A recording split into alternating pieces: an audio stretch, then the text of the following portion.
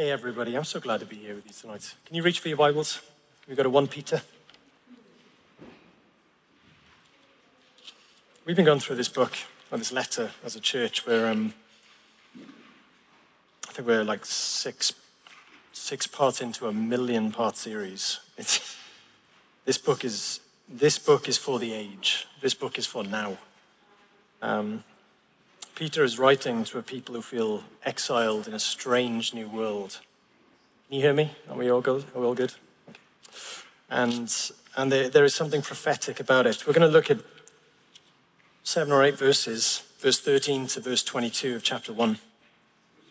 Oh, sorry, 1 Peter. Did you not get that? Oh, forgive me. There we go, 1 Peter. I'm going to talk a little bit longer now for you all to find it. That's what I was doing. I was stalling. I'm a pro. Okay, 1 Peter chapter 1, verse 13.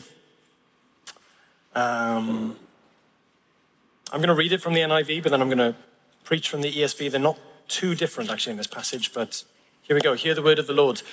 Therefore, prepare your mind for action. Be self-controlled. Set your hope fully on the grace to be given you when Jesus is revealed. As obedient children, do not be conformed to the evil desires you had when you lived in ignorance. But just as he who called you is holy, so be holy in all you do. For it is written, be holy, because I am holy. Since you call him a father who judges each man's work impartially, live your lives as strangers here in reverent fear. For you know that it was not with perishable things such as silver or gold that you were redeemed from the empty ways of the world handed down for you from your forefathers, but you were redeemed with the precious blood of Christ, a lamb without blemish or defect. He was chosen before the creation of the world, but was revealed in these last times for your sake. Through him, you believe in God, who raised him from the dead and glorified him, and so your faith and hope are in God.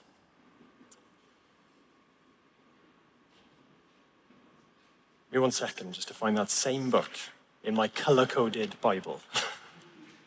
Which, if you ever look at a preacher's Bible, without his Bible, you won't be able to know what he's doing tonight. Right, so let's start with this. Well, let's talk about Dunkirk. Not the film, the event, 1940. Britain have got 9 days to evacuate the entire expeditionary force. At the time, they're on the Belgian border. It's going to be known as Operation Dynamo, and the fact that it's going to succeed is a complete miracle because at this point in the war, things aren't going very well. Germany have surrounded the expeditionary force, and the only way of escape is going to be across the sea. Had Germany attacked, 340,000 Allied troops would have been wiped out. As they're crossing the sea, essentially, they'd have been, sitting ducks. Knowing the danger they were in, there was a British journalist called George Well who wrote to a soldier asking him, what will you do if you're captured? And the response by telegram by this soldier to George Well has become quite famous, not just for the bravery that it conveys, but the brevity of it. Just 3 words. What will you do if you're captured? His response was, but if not. But if not. Now, if you don't know what that is a reference to, you're okay. Neither did I, and it's a lot more embarrassing for me because I'm a church pastor who's meant to know these things. It's a reference to the book of Daniel. Daniel is a book that's found in the Old Testament, written describing the events 600 years before Jesus is born. King Nebuchadnezzar is this despot who's taken over the world. He's plundered everything. He's moving systematically through every country surrounding Babylon, taking everything that's worth taking the gold, taking the people, taking what he wants back to Babylon. And to demonstrate his godlike kingship, he demands that the entire world bow to him at certain points in the day. So he erects this 90-foot golden statue. We think of himself, probably of himself. And as the city, and therefore the world, hear the music, and when they hear the tunes playing, the whole city is meant to bow before the king, the god, Nebuchadnezzar. One of the countries that had been ransacked was Judah. And 3 of the men that had been taken were Shadrach, Meshach, and Abednego. By the way, I'm Welsh. I know you say that differently. These 3 guys, Shadrach, Meshach, and Abednego, I'm just going to normalize that, okay? They refused. There's no way they're going to bow to this 90-foot golden statue of a false god. How could they? Because they were Hebrews. They worshiped the true God. They worshiped the living God, the maker of heaven and earth. They would not blaspheme him by bowing to a false god, no matter the cost. And so Shadrach, Meshach, and Abednego are summoned to the king, and then this is what happens in Daniel chapter 4. But if you do not worship, you shall immediately be cast into a burning fiery furnace. And who is the God who will deliver you out of my hands? O Nebuchadnezzar, they replied, we have no need to answer you in this matter. If this be so, our God whom we serve is able to deliver us from the burning fiery furnace, and he will deliver us out of your hand, O king. But if not, be it known to you, O king, that we will not serve your gods or worship the golden image that you have set up. But if not. Now, why am I telling you this story? Why am I telling these 2 stories? Because I think both of them perfectly illustrate what it is that Peter is calling for in this passage. Like the first 12 verses of 1 Peter are Peter sort of glorying and being dazzled by the gospel and the hope that we have because of the gospel, like the imperishable, undefiled, unfading resurrection land that we get to enter into because Jesus has died and Jesus is risen. But now in verse 13, he begins to apply it, and it's going to continue like this for the rest of the letter. In fact, the whole of the rest of the letter, I think, can be summed up by 2 words that you find in verse 15. Here they are, the rest of 1 Peter. It goes like this: be holy. Because of everything that Jesus has done, because Jesus is risen, because he's called you and he's invited you into his resurrection land, live as resurrection people. Be holy. Well, I wonder how you respond to that word holy. How does that make you feel? What goes on inside of you when you... And the reason I ask is because if you were like me and you weren't brought up in a church context, that word holy is just synonymous for anything that's vaguely spiritual or anything that's vaguely religious, right? But if you are brought up in a church context, I think there can be wrongly, but often, an association with that word that can just feel heavy. Like we know, don't we, that this gospel of grace is just freedom and joy and life, and yet that word holy and that call to be holy, it can feel old-fashioned, it can feel stuffy, it can feel funless, it can feel legalistic, and I don't really know what to do with it in relation to the freedom that I have in Jesus. That is not holiness. Let me tell you what holiness is. Holiness is a protest movement. Holiness is a defiant nonconformity. Holiness is the nonconformist spirit of 3 Hebrews who say no, whatever the cost. Holiness is the nonconformist spirit of Shadrach, Meshach, and Abednego, this defiance to not bow, to not conform to the world, but to live set apart for their God, no matter what the cost. Now, we live a very long way away from, 600 BC Babylon, right? There's no golden statues. Or maybe not, right? Maybe there's no statue of Nebuchadnezzar.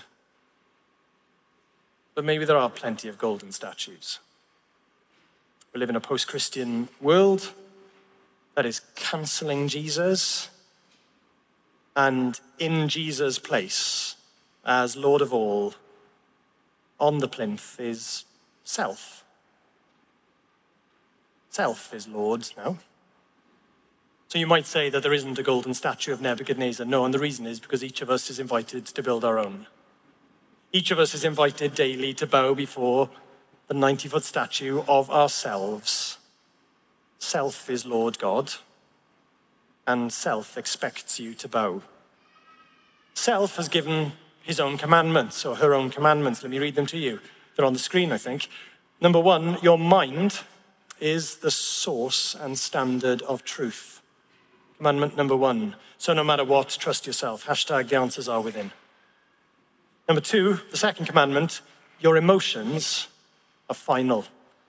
So never question or let anyone else question your feelings. Hashtag follow your heart. Number 3, you are sovereign. So flex your omnipotence and bend the universe around your dreams and desires. Hashtag live your truth. Number 4, you are supreme. So always act according to your chief end, to glorify and enjoy yourself forever. Hashtag YOLO. Number 5, you are the summum bonum, the standard of goodness. You are. So don't let anyone else oppress you with those antiquated notions of being a sinner who needs grace. Hashtag never change. And number 6, you are your own creator. So use that limitless creative power and the technology of our society to craft your identity and remake yourself in your own image. Hashtag authenticity. The writer Matthew Roberts has written a part amazing and part infuriating book on this subject. He makes an interesting comment, right? As he's talking about this worship of self, he says, the ultimate expression, let me read it to you actually, that's going to be better, isn't it? Devotion towards this God, self, it's not on the screen, don't worry, is demonstrated nowhere so much as in the indulgence of sexual desire of every sort. So the point is, the way that the worship of self is expressed most often in our society is by freely expressing the sexual desires that come from within the self.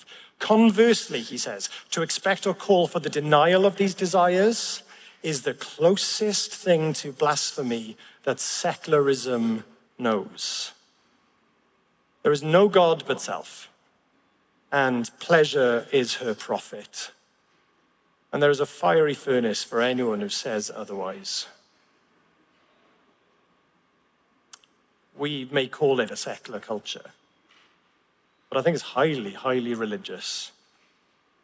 Everyone's invited to bow and to worship their own golden statue, and it's into this culture that King Jesus calls his people to be holy.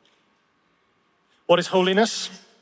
Well, the first thing we've got to point out, like Chris and Greg have both said, is that holiness is firstly to relate it into God. You know, be holy for I am holy, verse 15 says.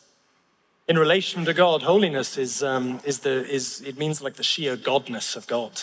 Like God is holy, he is set apart, he is different. I mean, literally, that's what the word means. Set apart, different to us. So in all the ways that you and I are creaturely, he is creator. In all the ways that you and I are weak and needy, he is almighty. You and I are restricted in space and time. He is all present everywhere. He is eternal. We are finite and limited. He is all glorious, all knowing, all powerful. He is holy. And Peter's point is because we belong to him, we too are called to be holy. Not by somehow becoming that creator, but by being set apart from the world around us. We're called to live different lives, to stand out from the culture by reflecting his heart and his character. And we do that by pushing against the cultural pressures and the internal passions that rise up within, and we gradually live out what it means to realize that we don't belong to ourselves anymore. We belong to him, our faithful creator. And Peter would say that nowhere is off limits. He goes, do not be conformed. Be holy in all your conduct, he says in verse 15. His call is all-encompassing. There isn't going to be a corner or a part of your life that is off limits to this holiness. We want to do that, don't we? I want to compartmentalize the call to holiness to the bits of my life that I can manage. So I'll put on a good show on a Sunday morning, and I'll behave right in front of Christians, and in front of my family, I know what I'm doing, but all of my life, Peter says, let there be no part of your life that's off limits. We'll skip the Tim Chester quote. We'll just keep going. Why does holiness matter? Ultimately, what is it? It's the set apartness. Why does it matter? Well, because it's nothing less than the glory of God that's at stake. The glory of God shines through the holiness of his people. You see that in chapter 2. Flick on, and you see it just in chapter 2, verse 12. He doesn't use the word, but this is the point that Peter's getting at. Keep your conduct among the Gentiles honorable, so that when they speak against you as evildoers, they may see your good deeds and glorify God on the day of visitation. The point is, as we live lives set apart for the living God, there is something about that distinctive life that grabs the attention of the people that we live amidst. As we live for our King, as we obey his word, as we live our lives with an awareness of his presence and his nearness, and as we surrender our will to his. Let's not pretend that isn't a wrestle, right? As we wrestle to surrender our will, to line it up with his, then there is something about the goodness of Jesus' reign that will be sensed by the people around us. If I put it, maybe I can put it like this. There is something about Jesus that will become more real to the cynical world that we inhabit. And that is just so my story as I became a Christian. So I became a Christian because I got invited along to a youth group on a Saturday evening, and I had friends in high school that just kept bombarding me with the gospel. And I was invited into the life of a family that was so profoundly uncool. And yet, Jesus was a very real presence amidst them. I would sit and have dinner with them, and they would make up the numbers by, give me a Sunday lunch, and go, somebody else has turned up, so we'll get those frozen onion bhajis, and we'll make up the numbers there. And it was all about sharing with one another, not just about putting on a show, because Jesus welcomes people. And there was just something about the gradual exposure to Christ through his people, their holiness, that made Christ plausible to the most cynical man that I have ever met, right? This guy. That's what Peter's talking about. The glory of God shines through the holiness of his people. What is it being set apart? Why does it matter, the glory of God? And how do we get there? 3 ways in the text now, okay? Number 1, how do we get there? Number 1, we think deeply. How do we become holy? We think deeply on what is to come. Look at verse 13. Therefore, preparing your minds for action and being sober-minded, set your hope fully on the grace that will be brought to you at the revelation of Jesus Christ. How do we grow in holiness? It begins by thinking deeply about what's ahead. Everything that Peter has described in verses 1 to 12. The undefiled, imperishable, unfading glory that is ahead. The reality that one day you are going to see Jesus' face. I was sat with a woman this morning who told me that she's going to give up on the cancer treatment. And it was breaking my heart, but the joy that was being communicated in her eyes, the thought of one day seeing her Maker very soon. This isn't a pipe dream. This isn't hit and hope. This is blood-bought and resurrection-proved. God's people will one day see God, and we won't be frightened of him. We will be welcomed by him. Peter says, think about this. Dwell on this. Let your imaginations run wild as you consider this. One day you will meet your Maker, and you will believe that he has loved you from before the foundations of the earth. All of the doubt is gone in an instant. All of the death that we live in is gone. All of the sadness is erased. Christ is all. We get to see him. Think deeply on these things. Let your imagination go crazy. Like there's this, the reason I say that is because I was reading Jonathan Edwards this week. Like, no, you don't have to do these things, by the way. But I was reading Jonathan Edwards this week, and it's a bit of a long quote, but if you're up for it, let's do this together, because I love the way that he's read the Bible and then he lets his imagination go, okay? So hold on, feel this. In that resurrection morning, when the Son of Righteousness shall appear in the heavens, shining in all his brightness and glory, he will come forth as a bridegroom. He shall come in the glory of his Father with all his holy angels. This is a wedding procession. He's coming to get his bride. And at that glorious appearing of the great God and our Savior, Jesus Christ, shall the whole elect church, complete as to every individual member, and each member with the whole person, both body and soul, and both in perfect glory, we will ascend up to meet the Lord in the air, to be forever with the Lord. Then will come the time when Christ will sweetly invite his spouse to enter in with him into the palace of his glory, which he has been preparing for her from the foundation of the world, and shall take her by the hand and lead her in with him. And this glorious bridegroom and bride shall, with all their shining ornaments, ascend up together into the heaven of heavens, the whole multitude of glorious angels waiting upon them, and this son and daughter of God shall, in their united glory and joy, present themselves together before the Father, and they shall together receive the Father's blessing, and shall thenceforward rejoice together in consummate, uninterrupted, immutable, and everlasting glory in the love and embraces of each other, in their shared enjoyment of the love of the Father.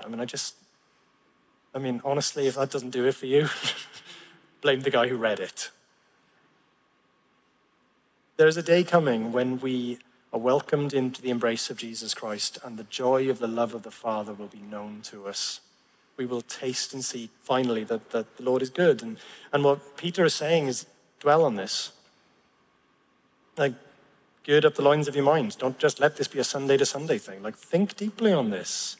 Nobody scrolls their way into this. You can't swipe and just expect this to happen to you. You've got to dwell on it. You've got to think about it. Now, how does dwelling on it make me holy? Well, think about it. Like, when you know that, when you've got this vision of a sinless, deathless eternity on the front of your mind, when you know that where you're heading is sinless and deathless, it is morally impossible to choose anything that is defiled and deathly. When you know that's where you're heading, when you know that's where this world is heading, you want to line up with that. You can't help but make choices that are choices of life and blessing. You don't want death and defilement anymore. When you know life is ahead, you choose life, right? Hope will change you. So let me give you an example, right? When you know that one day justice will roll like a river, right? One day justice rolls like a river from the throne of the Father, and the waters of justice will spread through the city. When you know justice will be done, then it becomes impossible to be indifferent to injustice anymore. You can't help but be captured by the hurts of the poor. You can't help but care about the vulnerable and the oppressed. You can't turn a blind eye anymore, because that's where you're heading. You want to be facing in that direction, right? It makes you a bigger person when you breathe this in. When you breathe in this vision of where Christ is taking the universe, you grow. Not just as an individual into some sort of ridiculous, like, personal, spiritual project. This is not about me and my morality anymore. You start to grow outwards towards other people. You start caring about their flourishing. You start caring less about yourself and more about other people because you want them to enjoy the life that the Lord has shared with you. You can't help but stand in that direction. And by the way, when you know that this inheritance ahead, this unfading glory that is kept in heaven for you, when you know that is coming, what does that do to you? It makes you the most ridiculously generous person in your world. You cannot look ahead to an inheritance that is unfading and be tight-fisted. It makes us ridiculously generous. It makes us able to give away the things that matter most. It makes us able to live with a sense of abandonment and freedom. Freedom from greed and freedom from self-protection. Can you see how this vision of eternity has got this huge moral impact that follows after, right? That's the first thing we do. We think deeply on what's ahead. But secondly, we obey the Father. Verses 14 to, 18. Listen in. As obedient children, don't be conformed to the passions of your former ignorance. But as he who called you is holy, you also be holy in all your conduct, since it is written, you shall be holy, for I am holy. And if you call on him as Father, who judges impartially according to each one's deeds, conduct yourselves with fear throughout the time of your exile, knowing that you were ransomed. You were ransomed from the futile ways inherited from your forefathers. Or literally, I don't know if you know this, but literally it isn't forefathers, it's fathers. So that's a clue, right? So I've already given you the answer. I want a little bit of feedback here, okay? What's the theme going through those verses? He asks rhetorically. Children and fathers, right? Thank you. Children and fathers. Can you see it? As obedient children, verse 14, if you call on him as Father, verse 17, verse 18, inherited from the futile ways inherited from your forefathers or fathers. There's this theme of fathers, children. The assumption that Peter's working with is a truism. It's a truism. How do children become the people that they grow up to be? They're shaped by their fathers. We are who we are because of mum and dad. Now that works both positively and negatively, doesn't it? Some of us really want to follow after mum and dad. Some of us really don't want to follow after mum and dad, but the negative power of their example propels us into being the people that we want to be. Can you see one way or the other, like father, like son? That's the point that Peter's making. That's what he's working with here. Where do we get our values and our principles and our priorities, our innate sense of right and wrong? Well, it's shaped by our fathers, and not just our biological fathers, but our cultural fathers. The culture we grow up in fathers us. I grew up in Llanelli, which none of you have ever heard of. And I'll tell you what that did for me. Oh, thank you very much. You've been there. Don't go there on holiday. Don't leave your wallet lying around in Llanelli. Here's what Llanelli did for me. Here's how Llanelli fathered me. Number one, it taught me how to shoplift from a young age. Number two, it gave me an instinct to be incredibly biased when I'm watching rugby. One-eyed, they would call us. Our culture fathers us in good and bad ways too, so there's so much I can say about this. But here's the point that Peter's making. Peter, all the way through this letter, has been saying, you've got a new father now.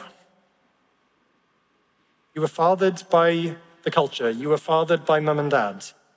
You've got a new father now. Chapter 1, verse 3. One who has loved you from before the foundation of the earth. One who is blessed to show you mercy. Blessed to show you mercy. Fear him, Peter says. If you call on him as Father, fear him. Now, I don't know how you feel about that word. We struggled with the word holy, right? But we're really struggling with the word fear. So let's not misunderstand it. What Peter's not saying is, I want you to cower in the corner at the thought of him. He's not saying that. He's not saying beware your dad, he might throw an empty can at you. He's saying, fear him. Don't take this father lightly. Obey him. He's shown you such mercy, knowing the devastation that sin would cause, knowing the tragedy that it would bring into this world. What did this Father do? He gave up his only Son to perish on a cross so that we would have a way out, so that we would know life and not death. Obey him. Obey him. Know that he is with you. I've got sons. I occasionally know the experience of walking in the room and seeing my son drop it. He straightens up, he drops whatever he's doing, he just wises up very quickly. Occasionally, it's not often enough. Dad walks in the room and the kids stop messing around. That's sort of what Peter's on about. Dad's in the room. Your Father's with you.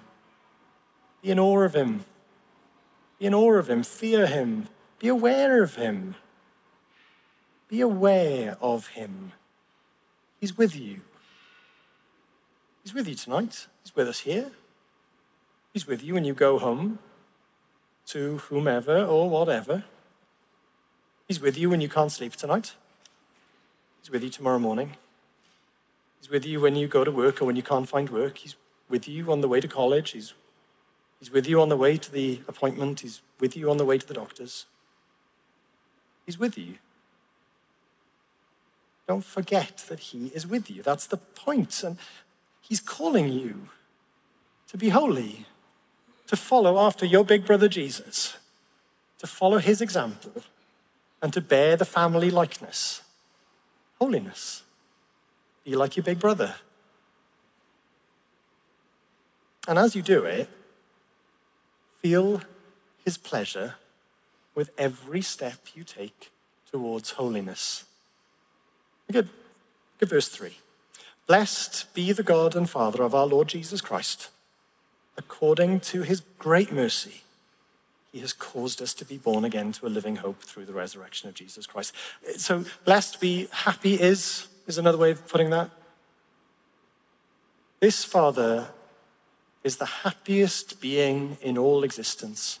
And the thing that makes him happiest is showing you mercy. Like he's just brimming with the stuff for you. He looks upon us and he is delighted to send his Son and to give his Spirit to us. Now, the reason I'm saying that is this joyful God delights to show mercy. Do you really picture him scowling? I know you do. I know you think that he's disappointed. I know you think that he's tutting. I know that you think that he is paying more attention to your failure than to any of your successes. I don't think that is possible. You see, as you take steps towards holiness, this Father is cheering us on. My wife and I happen to have been there, and we happen to have filmed it the moment my eldest took his first steps. We were way too tired by number 3. We were there watching Griff take his first few steps. Here are my 3 observations. Number 1, I looked a lot younger then. And when I said that to my church, I said, do you want to see it? Does that work? Can you make that work? I'll give it 5 more seconds. There we go. All right, well, there we go. That was my eldest during his first steps. Now, what's about to happen is he takes 2 steps and then he falls on his face. So there's my second observation. My 1-year-old was a terrible walker. He was terrible at it. I mean, it's barely called walking. It's just enthusiastic falling. That's what it was. My third observation, Mum and Dad didn't care because we were too busy celebrating his walking. We were cheering him on. I mean, honestly, the noise in that video. Do you really think that I'm going to sort of get in his face and say, you're rubbish at this? And we lifted him up and we danced around because my little boy had taken a few steps. Why would we say the Father's any different? You really think that he's condemning your failure? The happiest being in all existence is celebrating your steps. Feel his pleasure. Whatever. He is celebrating even if you're facing in the right direction. If you leave tonight convicted that something needs to change, and tonight you just get on your knees and you just say, Lord, I want to face in the right direction tomorrow morning. I don't have the courage to make the steps out of this anymore, but I want to face in the right direction, feel his pleasure. And thirdly, this is so important, know that you are ransomed by Jesus Christ. So verses 18 to 19, knowing that you were ransomed from the futile ways inherited from your forefathers, not with perishable things such as silver or gold, but with the precious blood of Christ, like that of a lamb without blemish or spot. First thing we've got to say about that verse is it's an incredible statement of your worth. You were bought at a price, not with silver or gold, but with the precious blood of Jesus Christ. Now, do you realize, therefore, what you mean to the Creator? Do you realize what you're worth to the Creator? For your sake, he says. Verse 20, he was foreknown, Jesus was foreknown before the foundation of the world, but was made manifest. He came into this world in the last times for the sake of you. He did this for you. God gave up the most precious thing that exists, like silver or gold. He's like saying, he's not just saying, precious things like silver or gold because, he's going like this world has nothing compared to what he's willing to give for you. And he gave it up for you. Now, for you, like some of us need to know that, right? We always need to know that because I don't need any help to be down on myself. I don't need any help to be disappointed with myself. I don't need any help, right, to hate myself. It's just been an instinct ever since I was born. I feel disappointing. I feel the disappointment. I feel disdain. I'm not surprised when others reject me. I'm ashamed because of a choice I made recently, because of choices I used to make but I can't get rid of. I feel worthless. And my whole life is like this attempt to offset my worthlessness by doing something to make me feel good and better, but it doesn't last long, right? Feel worthless, not to him. You're not to him. You're more precious than silver or gold. How do I know? Because he gave his son for you. He gave the highest price for you. But I don't think that is the point that Peter's making. I think the real point that Peter's making has got some real impact here, actually. Peter uses some very specific technical words in this passage. Here they are, ransomed, lamb without blemish. I mean, I hope that's ringing a bell, right? You're doing a Bible overview course on a Sunday evening. That should be echoing something, right? What Peter's doing is he's echoing the Exodus story. He's telling the story, or he's bringing to mind the story of God's people ransomed from slavery to their Egyptian masters. You know the story, as the lamb's blood was shed, as the Passover's blood was shed, the people sheltered underneath that blood and their freedom was bought. Their slavery was over. And what is Peter doing?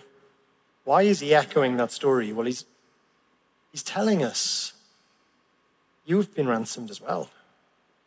Your slavery is over too. Through the blood of Jesus, not the blood of a Passover lamb, through the blood of Jesus, your slavery is over. Now, slavery to what? Slavery to sin. Slavery to everything that keeps you from living a holy life. Everything that keeps you from holiness, your slavery to this is done with. You realize how good this is? Maybe you're here tonight and you're convinced, right? I want to live this holy life that Jesus is calling me to. But you're also thinking, but I can't. Because I've tried. And Lou, nothing ever changes. I'm the same person I used to be, and I just keep on returning to that thing that I wish I never did, but now I just keep on doing it, and it feels like, what does it feel like? It feels like slavery, doesn't it? It feels like all the master has to do is bark my name, and here I come running. There's something between me and holiness, right? There's something between you and holiness. And it won't wash out. It's a habit, or it's an instinct, or it's a relationship, or it's an addiction, or it's a mindset, or it's fear of the people if I stop doing this, or it's a greed for something, or it's or it's a lust for someone, or it's an anger towards someone or something, and it's keeping you from holiness, and it feels like you can't escape it. It feels like you're bound to it. Well, I got good news for you. You have been ransomed. You've been ransomed from these futile ways inherited from our fathers. Not with perishable things such as silver or gold, but with the precious blood of Jesus Christ. All Saints Peckham, I've got good news for you. Your slavery is over. You are free. Jesus has bought your freedom in full, and you can rise and live the life that God has called you to. I want to pray for you. Will you pray with me, please?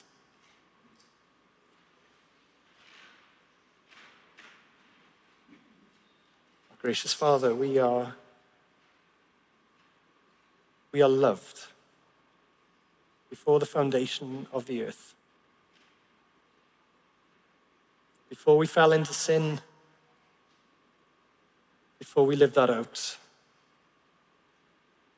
we were loved before we said yes to you and failed to walk with you. We have been loved. And because we are loved, we have been rescued. Father, we have been ransomed. We praise you for Jesus, who has ransomed us from everything that has enslaved us, from all sin and death, from all that would take us to hell. Christ has died and Christ is risen. Help us, please, to know the joy and the life of his ransom. And I pray, Father, for All Saints Peckham, that they would be a holy people, a royal priesthood in the midst of a dark world, and that they would walk with Big Brother Jesus for your glory. In Jesus' name, amen. Thank you so much for listening.